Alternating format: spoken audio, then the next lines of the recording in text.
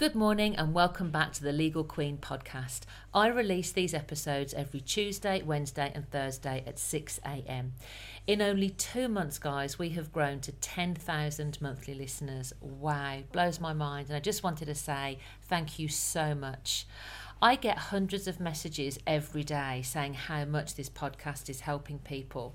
So if I could ask, whatever application you may be listening to this on, Spotify, Apple, Amazon or anywhere else, if you could please give me a 5-star rating, it will really help push the podcast so that we can help even more people. My goal is to be reaching 50,000 monthly listeners by the end of the year, and you guys can directly help me achieve that. Anyway, enjoy the following episode. How is everybody? I can see we've got a few hands up there this evening already. So welcome.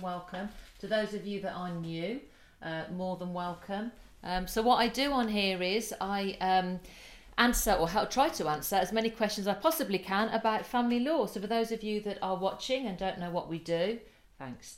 I am a family law solicitor, and we'll jump onto the Discord a couple of times a week if I can. I don't normally do a Thursday, but what with bank holidays and bits and pieces going on, I'm on Thursday, and I'm also going to bob on tomorrow night at 6 for an hour.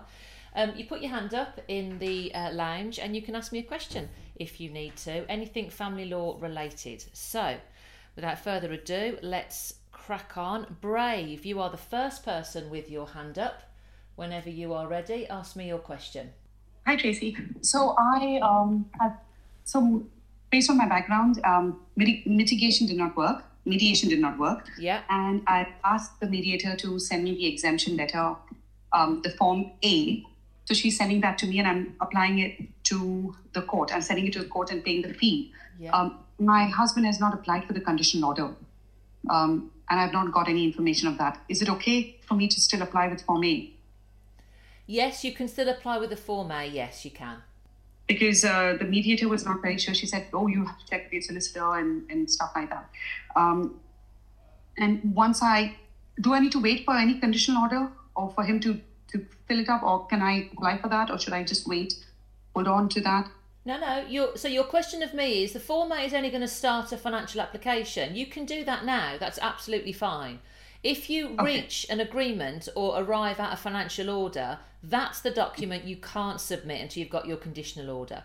But if you are making a Form A application, you're probably about 9 months away from getting a financial order. So I shouldn't worry about the conditional order just at this moment. All right? Okay, I can. Lovely. Lovely. Okay, thanks so much. Bye-bye. Bye. Bye. AKP, you are next up. Whenever you're ready, ask me your question. Hello. Yeah, hi, Tracy. Hello. I think we spoke earlier on this week at a consultation, but my quick question was, on a second hearing for a dispute resolution appointment, what makes a good positioning statement? And the second part of the question was, am I allowed to bring any evidence to dispute the other parties' allegations? So is this children or finances first? It's children. Children. It's children. So and you are listed for a directions hearing, did you say? A dispute resolution appointment, it says. Yeah. So it won't be a hearing where the judge can make a final order. That's really important to know. The only order that can be made is one that's agreed between the pair of you, and the court can obviously then make further directions. Okay. And one of those directions might be to list it for a final hearing. So your first question of me was, what makes a good position statement? I think clarity, less words is more. Sometimes people, when they're writing their own statements, put chapter and verse down. And I totally get why they do that, because they're emotionally involved. But of course, the court's not. So I would say clarity, less is more. You want to start the position statement with why you're before the court. Then the second part of it, what the disagreements are about, and the third part of it, what your position is and why you think that position is the best one for the child. And then, sorry, what was your second question?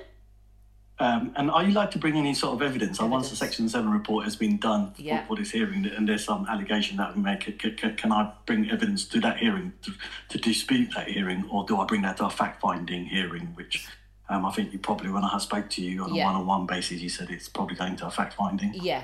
So you wouldn't bring any, because you need permission to file evidence. That's the first thing. And you don't have permission at the moment to file any evidence. So at the next hearing, you're going to be asking for permission to file another statement.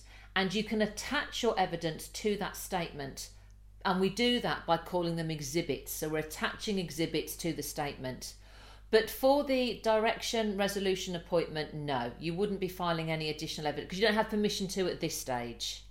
Okay, that's brilliant. Thank you very much. You're welcome. Thanks. Bye. Craig, you are next up. Let me take you off mute. What's your question? Hi, Tracy. Hello.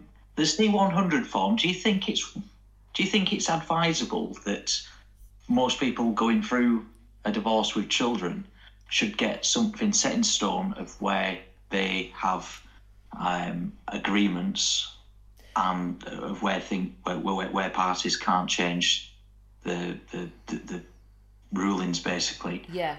And obviously, you understand that I work 2 weeks on, 2 weeks off. Yeah. It's a great question, Craig, because there's a huge difference between financial orders and children's orders.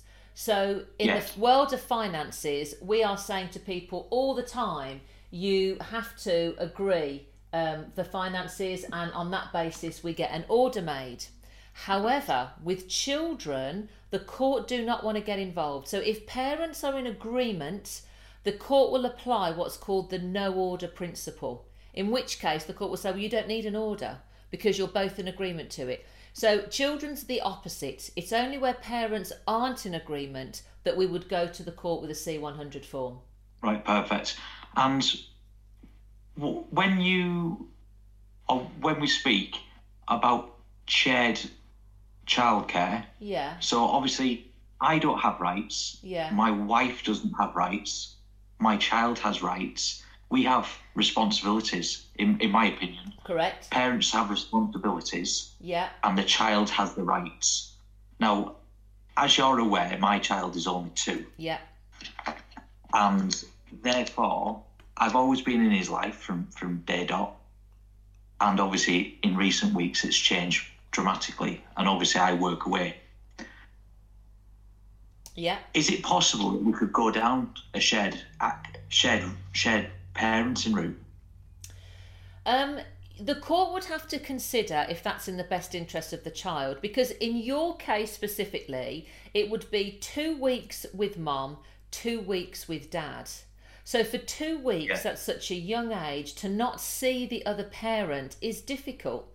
I suspect the court probably wouldn't go for that. I know the other side would definitely oppose that. They've already rejected the 8 nights.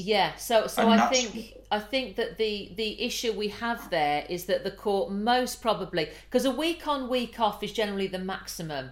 But the younger the child, obviously, the more appropriate we have to tailor the order to. So 2 weeks on and 2 weeks off, the court probably aren't going to be convinced that's a good idea. And what about the 8 nights? Is that possible? I think that's more possible. It's still a lot of time to go without seeing mum, but it's more possible than 2 weeks on, 2 weeks off. Right, perfect. All right. Excellent. Thanks very much, Tracy. No problem. Cheers, Craig. Speak to you then. Bye. Bye. Pan J, you are next up. Let me take you off mute. There we go. What's your question? Hi. Hello. Oh, hi. So I had a quick question. We're just completing D81 form, and we're just getting I've got 3 estate agent valuations for the house, and averaged them. Do we allow for notional costs of 2%? That's what I'm hearing is what the courts use. But is that correct? Yeah, that's absolutely correct, because we have to factor those costs of sale in. Now, obviously, we can negotiate those costs if the house doesn't get sold. Right. We're not intending to actually sell it. So this is like we have the family home and a flat, and then I'm going to buy him out. So we're allowing 2% on both the property and the flat, so the house and the flat. He's kind of disputing it, and I'm saying I think it's right, but I just wanted to confirm. Yeah, no, it is right. And if you have a look on the Form E, where the page about property, I think it's 2.1, real property, it actually has a box for costs of sale. And early repayment penalty. So yeah, the court will want to see that figure, absolutely. Right. Okay. Cool. And the other thing is, he's not happy with the valuations. He thinks they're all coming out too low. He's getting someone else to come out and do it, like to pay someone to do it. So a proper surveyor. Yeah. Initially, obviously, we were averaging 3 estate agent valuations. If he comes back and this valuation is much higher, is it that we just use that one, or do we average that one with 2 of the estate agent ones? I think that would depend on what price that comes in at, to be honest. So if it's only, maybe 20, 30, 40, 50,000, I mean, it's hard to say, isn't it, being speculative? Yeah. You'd probably just say, look, add all 4 of them together. If it was grossly over-exaggerated, then I might be arguing with the court that we just can't accept this valuation, given that we have another 3 that, are all around the same price. So I would wait to see, and then, of course, you're going to argue it to strengthen your case. So wait to see when that comes in. But when it comes in, it will become clear then the best option for you, if that makes sense. Right, okay. Because I think, again, he's saying if it is a lot higher, he'll be just using that one. And I'm like, oh, okay, well, I think it should be average. Yeah. We knock off the lowest and we use 3, but... Yeah. What I'm hearing is somebody that's very used to just telling you how it's going to be and getting his own way. with the greatest of respect. Exactly that. But I'm having to back down on everything right now, and it's been frustrating because I'm letting everything go. All right, then, okay. And the other thing was, when we bought the house, I remortgaged another of my flat, premarital asset. I remortgaged it to buy this property, and I paid in 90% of the deposit, including that. I'm trying to factor that in again. He's sort of saying no. I'm always just giving up on that one as well, because it's just become, he doesn't want to do mediation, he doesn't want to compromise. Okay, so what I would really say difficult. is, put what he wants to one side, and let's just focus on what it is that you need. Okay, so don't have your judgment compromised by trying to agree to what he's asking for. 2 people can't agree how the finances in this marriage are going to be divided, because we've got 2 very different opinions.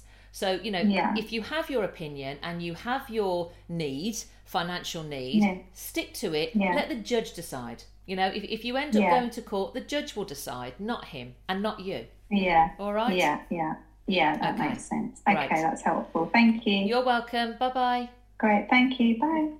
And Captain, I will come over to you. Hello. I've got Nimu's question. He put it in the Discord. Okay. So is he still in the lounge? He's still in the lounge, yeah. He just dropped out for some reason. I'm not sure what happened, but he's still here, yeah. Okay, so what he put was, me and my wife got divorced 5 years ago, and we both have a house and equity in the property. In the divorce settled, the court said if I sell my house, my wife gets half of it. She sells her house, I get half. I want to remove her name and want mine removing too, but I don't speak to her, no contact for her. Do I get a solicitor to send a letter stating what I'm asking? Yes. I mean, obviously, if she's not listening to you and not engaging in the process, then by all means, have a solicitor put that in writing. I would probably also be suggesting some mediation. Sometimes when the lawyers get involved, it can make a situation worse. Without speaking to that person, it's difficult to know. So I might suggest mediation first. Like Nimu, if you can still hear me, you'll know better how your wife's going to receive either a legal letter or go to mediation. But either one of them is a viable option. Yeah. Candy, let me come back to you and take you off mute. You are still on mute, Candy. Oh, there we go. Can you hear me? Hello, I'm sorry about that. Don't worry, it's my fine. 4-year-old son decided to play with my phone. Yeah, I figured that there was a little one in the background. That's okay. So my question is, so I've definitely spoken to you before. So I'm a litigant person, and we had the first appointment in court for the financial resolution a couple of months back, which my husband failed to attend. And failed to complete his Form E. So basically that sort of ended very quickly, and they said there was not much that they could really do because there's no information. So now they've put in another court date, which is next Wednesday. And again, he hasn't done his Form E. He's not responded to me. And I've sent all my, documents to the court. But what I just really want to know is what happens in this situation, because I'm really panicking about it and going, I've done everything I can. This is now the first appointment. Like, where do I stand, really? So it will depend on what you're asking the court for. What I mean by that is, if you have absolutely no clue of the other side's financial position, it will be incredibly hard to move forward. But if you know what the assets are in the marriage, then you can say to the judge, look, this is what I'm asking for. So, for example, I ran a case years ago, and the only asset that we had was a house. That's all we had. And I think there was £100,000 in the property. I acted for the wife, and there was a boy of about 10 in there. And just like you, the husband was refusing to engage. We had the first appointment adjourned. The second appointment, I said to judge, look, there is one property. We submit that we just share the equity, giving my client a little bit more because she had a child to house. And judge said, okay, go away and get the valuation of the property. Let me be sure about that. Anyway, cut a long story short, we went through the entire process and we got an order that gave her 100% of the house and kicked him out. We had that final order, we got him out, and then all of a sudden he wanted then to do the Form E. It took us a good 18 months because the court allowed time to pass.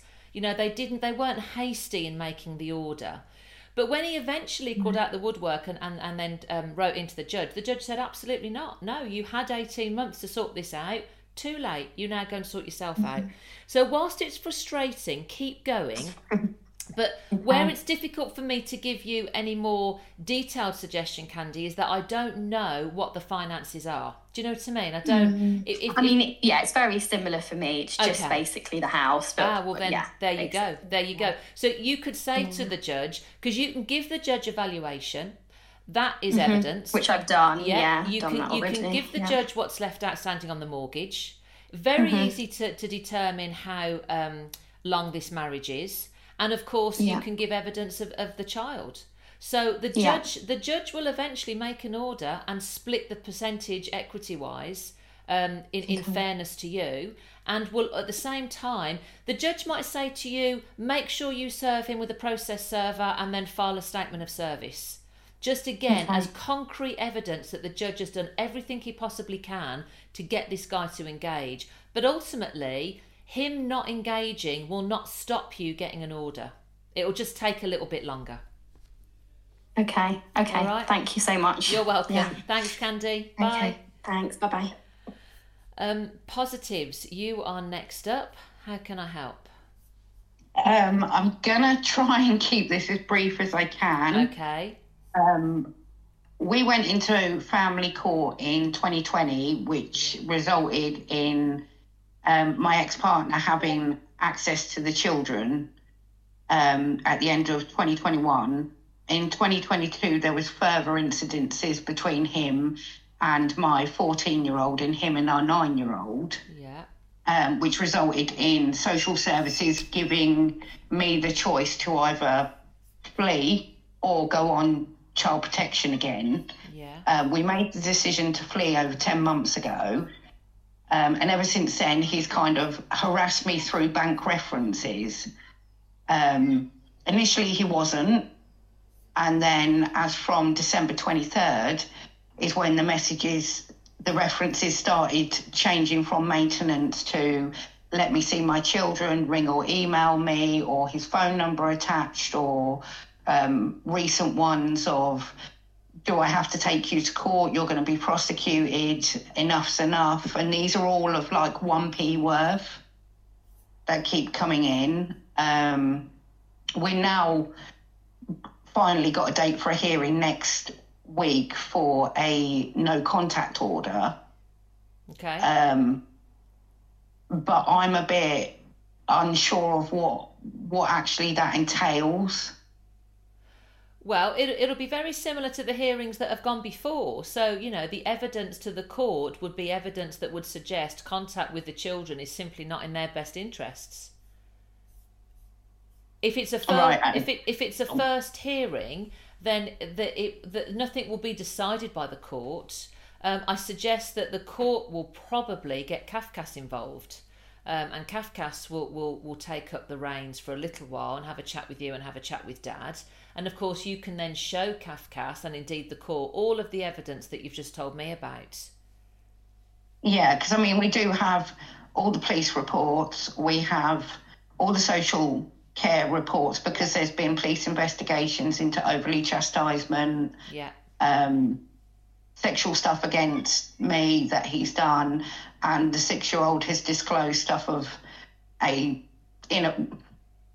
sexual nature. All that's been recorded, looked into.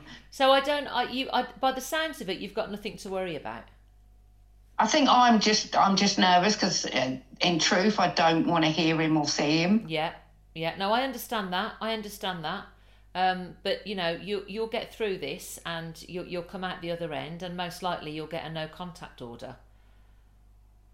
And I think because it's being done, I think they call it hybrid. Yeah. So the solicitor's not actually going to be in the room with me. That kind of makes me a bit more nervous, because I'm like, how do you contact your solicitor if he's saying stuff that you can dispute? You text them. So we'll text each other. So when we're doing court by Teams, you've got your phone on silent beside you, and then my client's texting me or I'm texting them to say, can you, what's your comment on what the other side have just said? So you're just texting each other. Right, okay. All right. So do you know roughly how long the first one usually lasts?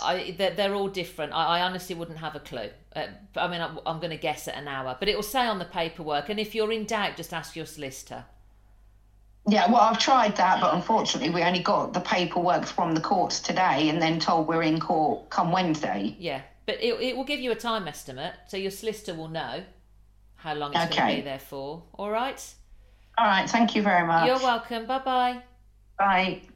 Vixie, well, hello. You tried and tried, bless you, on Tuesday. Oh, I can hear you. Well done. Hello. I can hear you. How can I help? Right, the situation that we're in, me and my ex-partner, we're not married. Yeah. There's DV involved and he assaulted our son. They've both got additional needs. Yeah. They're 11 and 7. Yeah.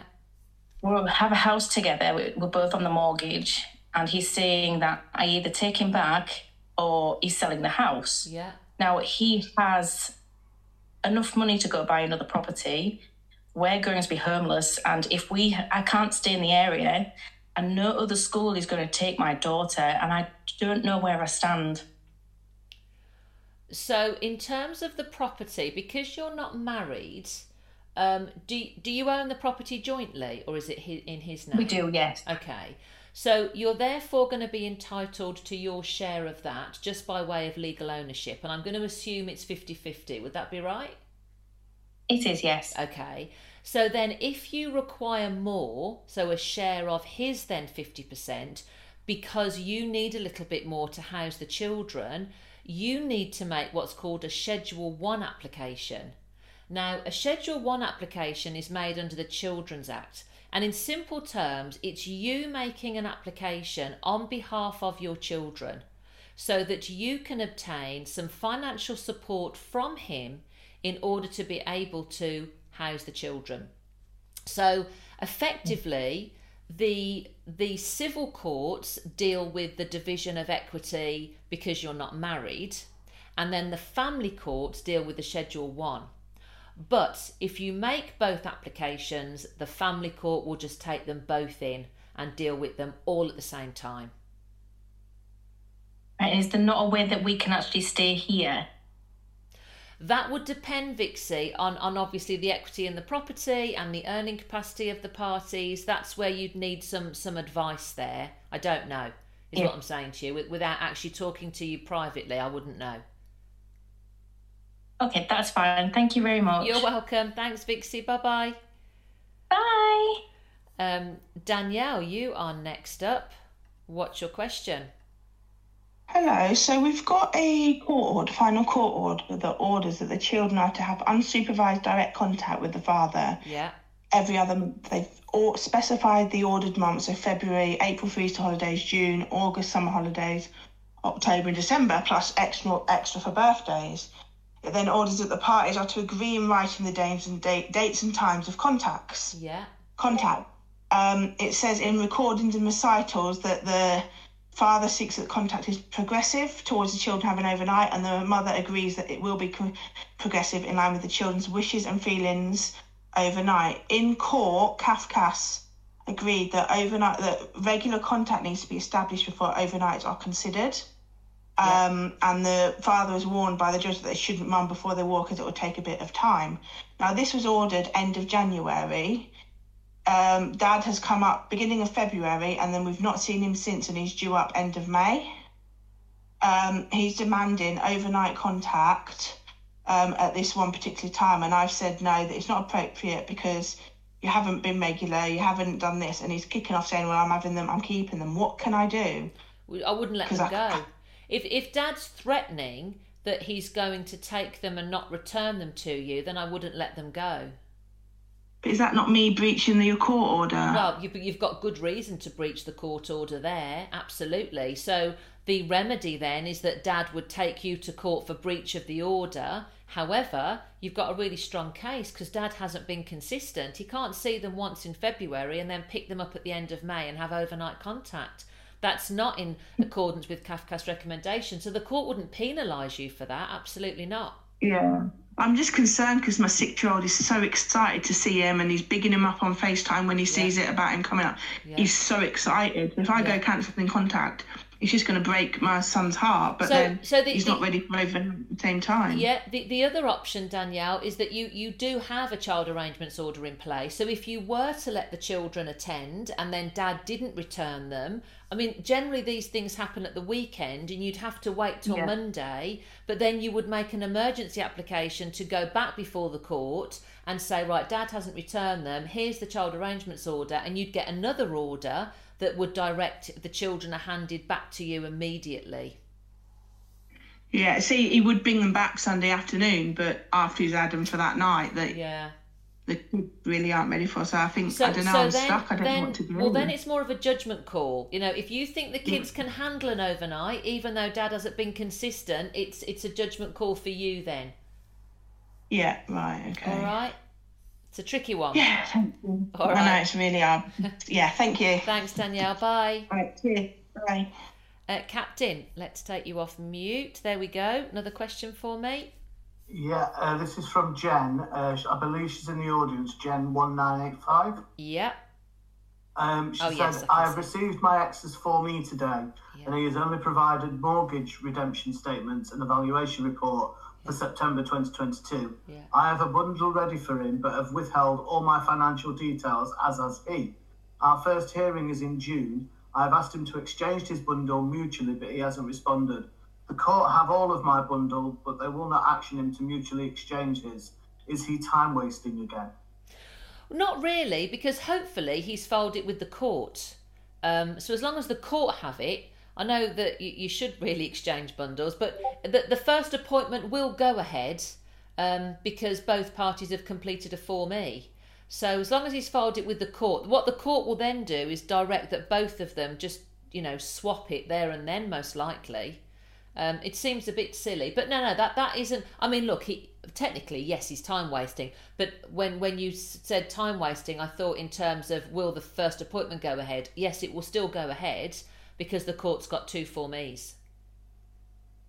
That's great. Have you got time for another quick one? Yeah. So this was from Nay Cleo, and who's also in the audience. Yeah. I've checked with them. This is not a CNS question. It's more about the benefits that the mum gets. Yeah. So it says, my partner has 2 kids with his ex-wife, and they have been through court, and court have stated they live with mother and have contact with dad every Wednesday and every weekend. but it has gradually increased so that dad has them 1 week and mum has them the week 1 week. But dad gets no money for the kids and mum gets it all. She's refusing to send any money with the children, and me and my partner are struggling to provide for them as we have 2 kids together. Is there anything my partner can do to get mum to help with the child costs? Well, send money for the children. Oh, not really. From a family law point of view, no. Once we go outside of CMS, not really. Did they say they were married, Captain? Yeah, ex-wife. So, if a financial order hasn't been done, then we may be able to visit that and get maybe some spousal maintenance or some child periodical payments, which is just fancy law talk for more money. But if they have got a financial order, then that ship has also sailed. So if they haven't done finances, there may be a glimmer of hope there, because by the sounds of it, it's just, if this is a needs case, she just needs more money at the end of the day. Looks like the dad does need more money. Yeah. What was I going to say?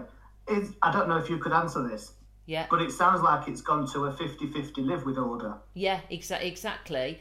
But it's Can you let benefits companies know this? Absolutely you can. Yeah, absolutely. Yeah, of course you can. Yeah.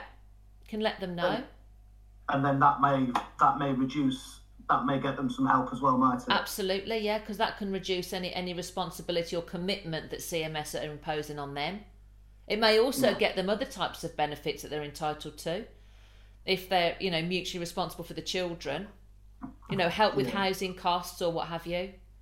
That's true. And because this has increased, it looks like it's increased mutually. Yeah. The court order is obviously every Wednesday and every weekend. Do they need to get something formalised from the court? Only, to prove to people, you mean? Yeah. Yeah. Typically, that's the way that we would prove it, yeah, because otherwise anyone could just ring up and tell them. So yes, so a court, yeah, definitely getting a court order if they need to. Where I would start if I was in their shoes, I would be calling up the benefits office first of all to say, look, if I were to get the order, because that's not going to be a quick process, am I actually going to benefit from this? How is it going to help me? And depending on the answer to that question will then determine whether or not getting the court order is even needed. Yeah. But other than that, there's nothing really that can be done. Well, apart from the finances that would flow from the divorce. Yeah. Yeah. Okay. I hope that helps. Right. I think Shannon's next. Sorry, girlie. I will come to you in a second. Shannon, how can I help?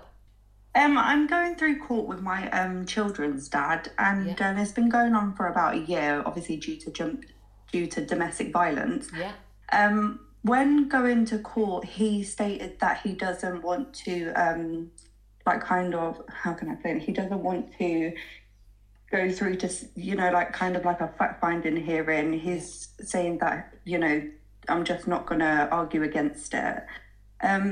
Now that I've got court in June, and CAFCAS have done their report, they're stating that they don't think that he's suitable to be around the children. So obviously when we go back to court, would they state that they think he should have visits with them? Because they've stated that before it would have to be supervised. Yeah, they would. So the recommendations would be that, whilst they want the children to be involved with dad, it would have to be short bursts, chances are, of supervised contact. Sometimes we can get an order for indirect contact, so just FaceTime, maybe once or twice a week. And of course, always getting an order for letters, cards and presents, if that's appropriate. Okay. Yeah.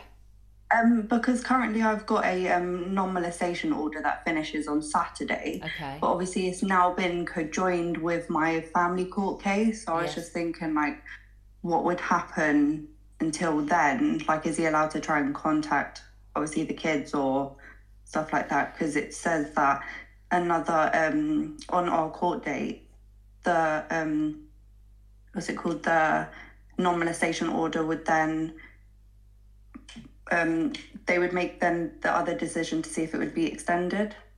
Okay. Well, then you've got two factors coming into play there. So if the non-molestation order is extended because you need that extended, it may be that supervised contact isn't appropriate if you and the children are included in that. So I think, going on obviously the limited information that I have, I would be sort of suggesting to you to deal with the non-mol first and then see what flows from that, because what you can't do is agree a children's order that then potentially forces him to breach the non-mol. So deal with the non-mol first, and then it will happen naturally then, because you'll be aware of what he can and can't do, and that will help you to tailor any contact. And as I say, it may be that it's FaceTime, and the court will be able to word that into the non-mol, with the exception of FaceTime Wednesdays and Fridays at 7 for 30 minutes with the children. Do you see what I mean? So they'll be able to make sure that we build in protection, but also allow some contact as well. Okay, thank you so much. You're welcome. Thanks, Shannon. Bye. Bye.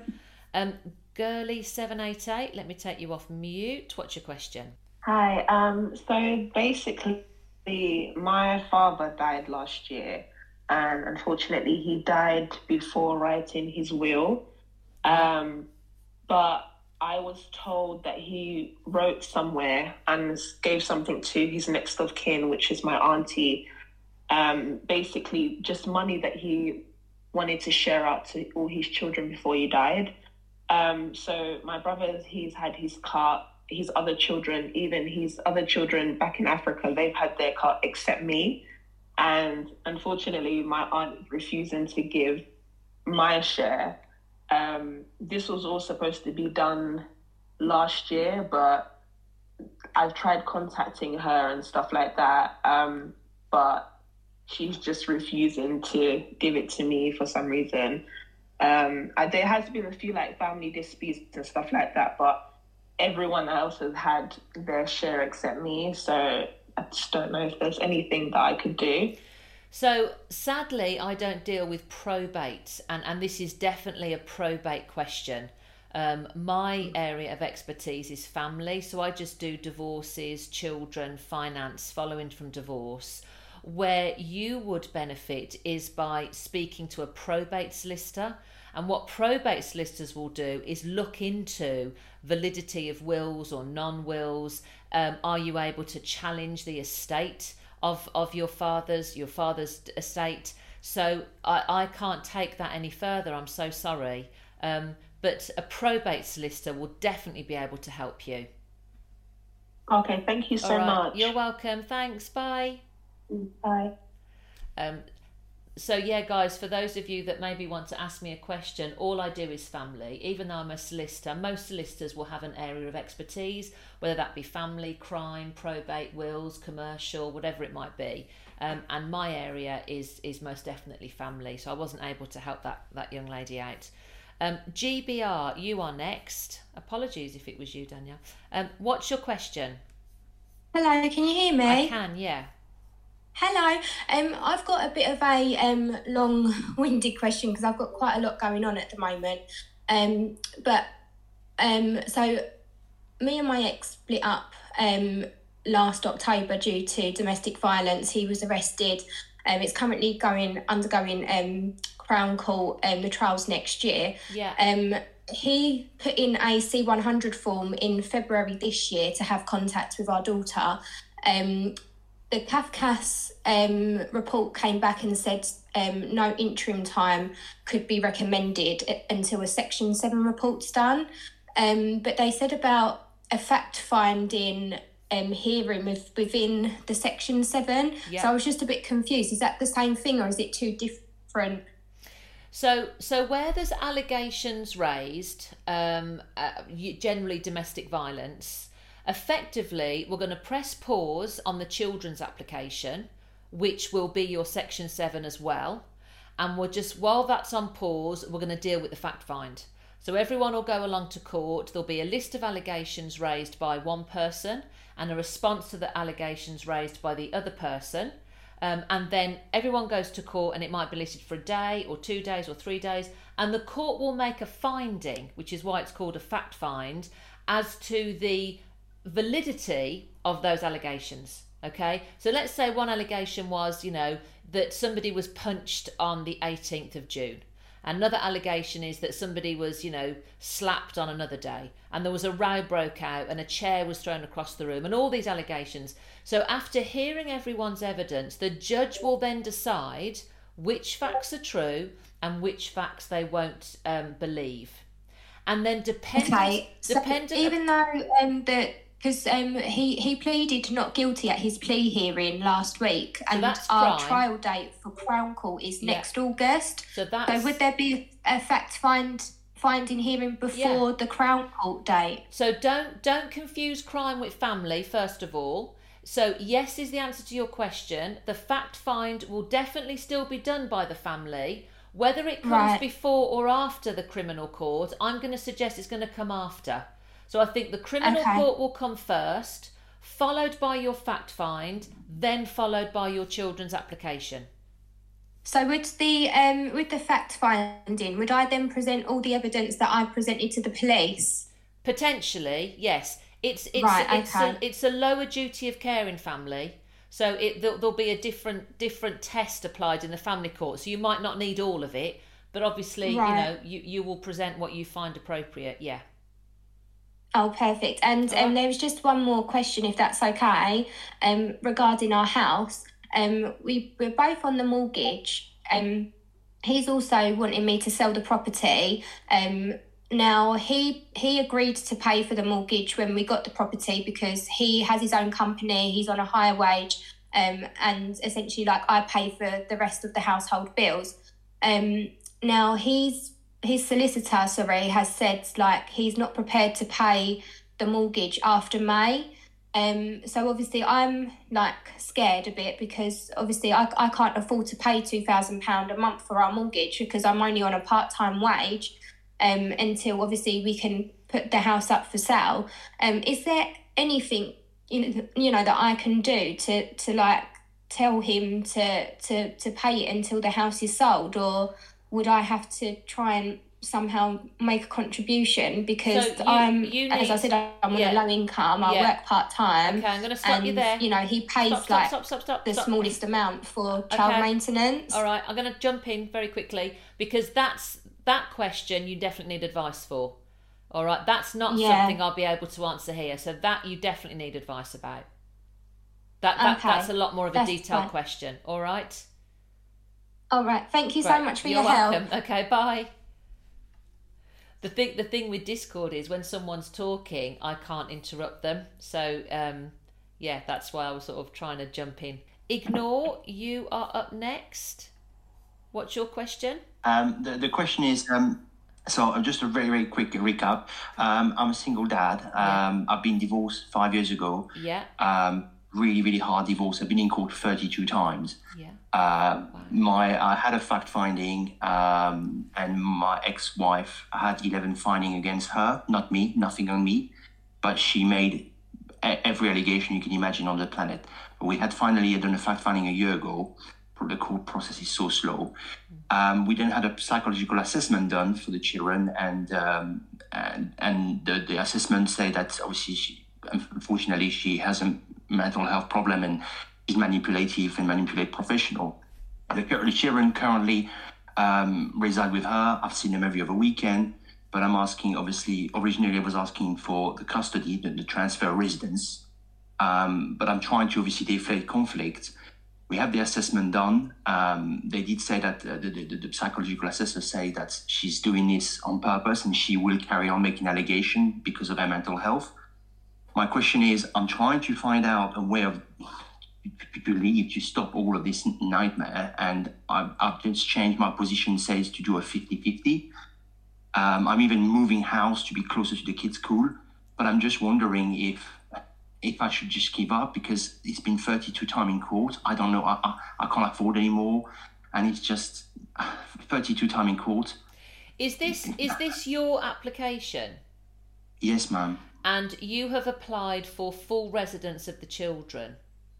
Yes, originally I've applied for a reason. Yeah. I mean, with all due respect, I had everything thrown at me. Yeah. She was accused of everything. Have you and taken... I've proven... Yeah, okay, sorry, I'll just jump in. Have you taken legal advice on this matter?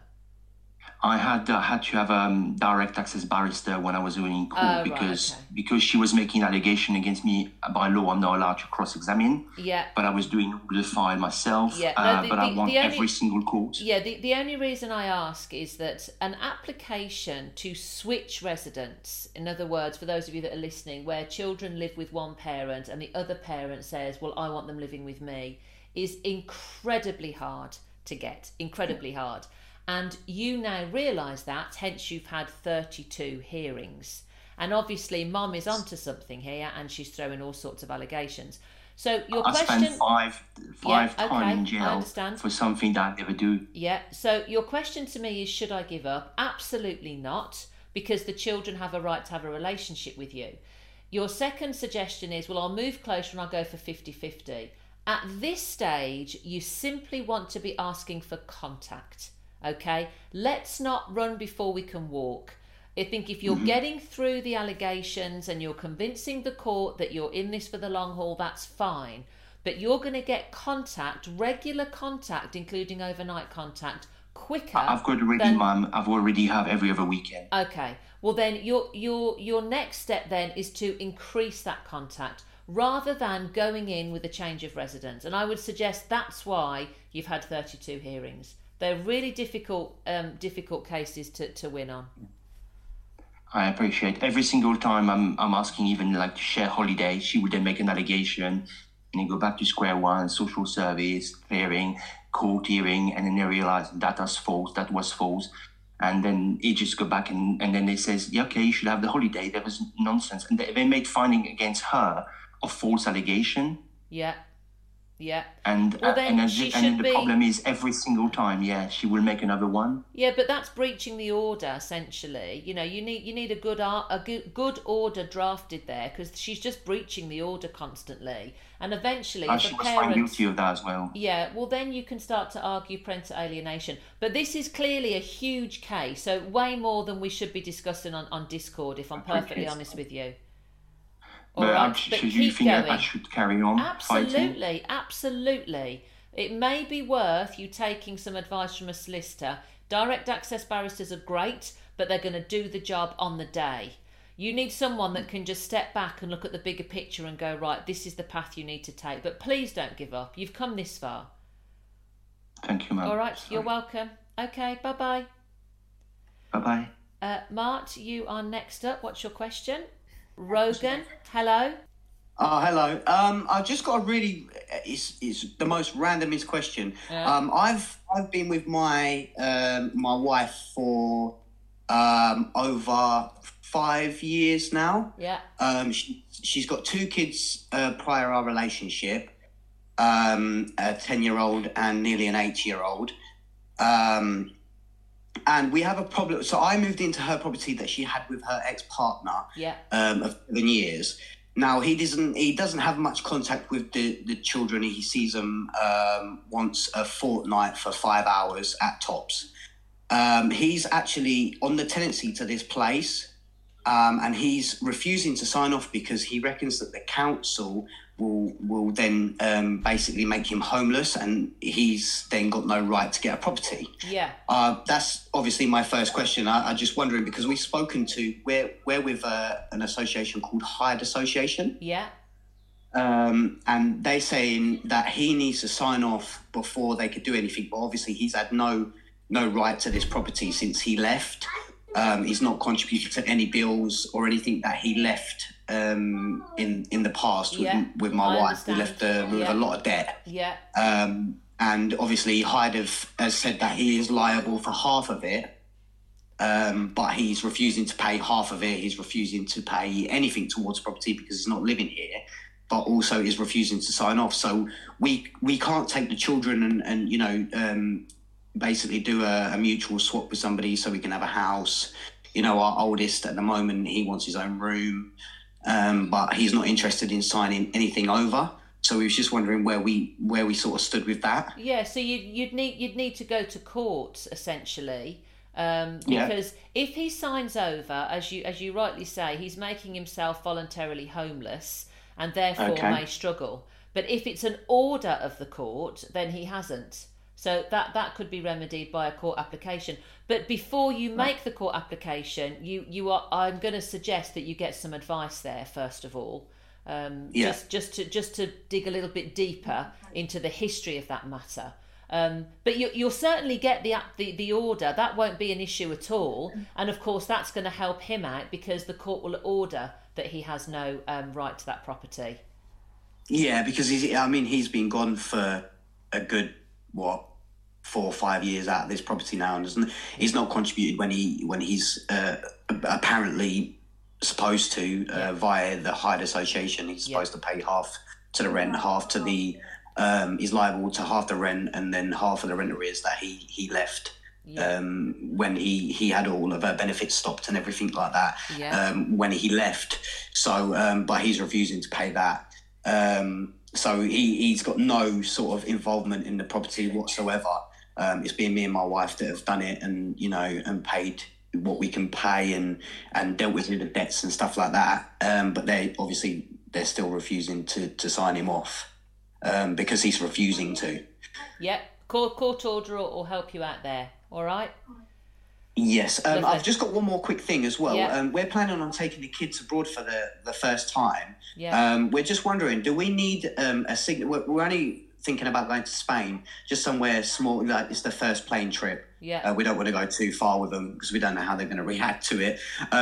But do we need like a signature from him or anything on paper to say, it's okay to take the kids out of the country, we're going to take them on holiday? Yeah. And do they need to sign, does he need to sign the passports as well? Because we haven't got them passports yet. Okay, so the passport question is a better question for the passport office because we don't, obviously that's an application form, have a look at that and see if he needs to be, I don't think he does if I'm honest with UK passports. Leaving the country, you're not going to need to show his signature. I mean, his signature on what is what I would ask you. Entering Spain, I don't know, you'd have to check with Spanish authorities, I doubt it. I think what you want to ask me is, do you need Dad's permission to remove the children from the country? Essentially, yes, you do, because Dad has parental responsibility. However, if Dad's not going to object to the children having a holiday, well, then that's fine. So if you let Dad know we're going to Spain for a week, and Dad says, absolutely not, you are not taking the children on holiday, well, then technically you have to go to court and get an order, and the court will never say no to that. But if Dad's like, whatever, I don't care, then that's fine. You've got Dad's permission. You don't need his signature on anything. Yeah, I don't think he would have a problem with it because he's not involved as much as he should be. So I don't think that'd be an issue. Great. But yes, thank you anyway for answering the questions. Your pleasure, absolute pleasure. All right then, bye-bye. Thank you. Bye. Cheers, bye-bye. Right, guys, that brings us to the end of another really good evening. That was fast tonight. I got through a fair few questions there, and it's great to see so many dads on. Us women love to have a natter, but I do like to hear from the men as well. And men, I think, struggle to ask more questions, especially on a public forum. So well done to all the dads and the husbands that joined me this evening. I'm back on tomorrow night, guys. I'm doing a few extra sessions because I'm trying to get a few extra sessions recorded so that I can keep the podcast going out while I'm on holiday. And I'm on holiday for just over a week, beginning of June. So I'm doing a few extra sessions. So as a result of that, I'm back here tomorrow at 6 o'clock. I'll do 6 till 7. So for those of you with your hand up, really sorry, guys, but do come back tomorrow at 6 and I'll help you out then. Until then, take care and look forward to answering more questions tomorrow at 6. Bye.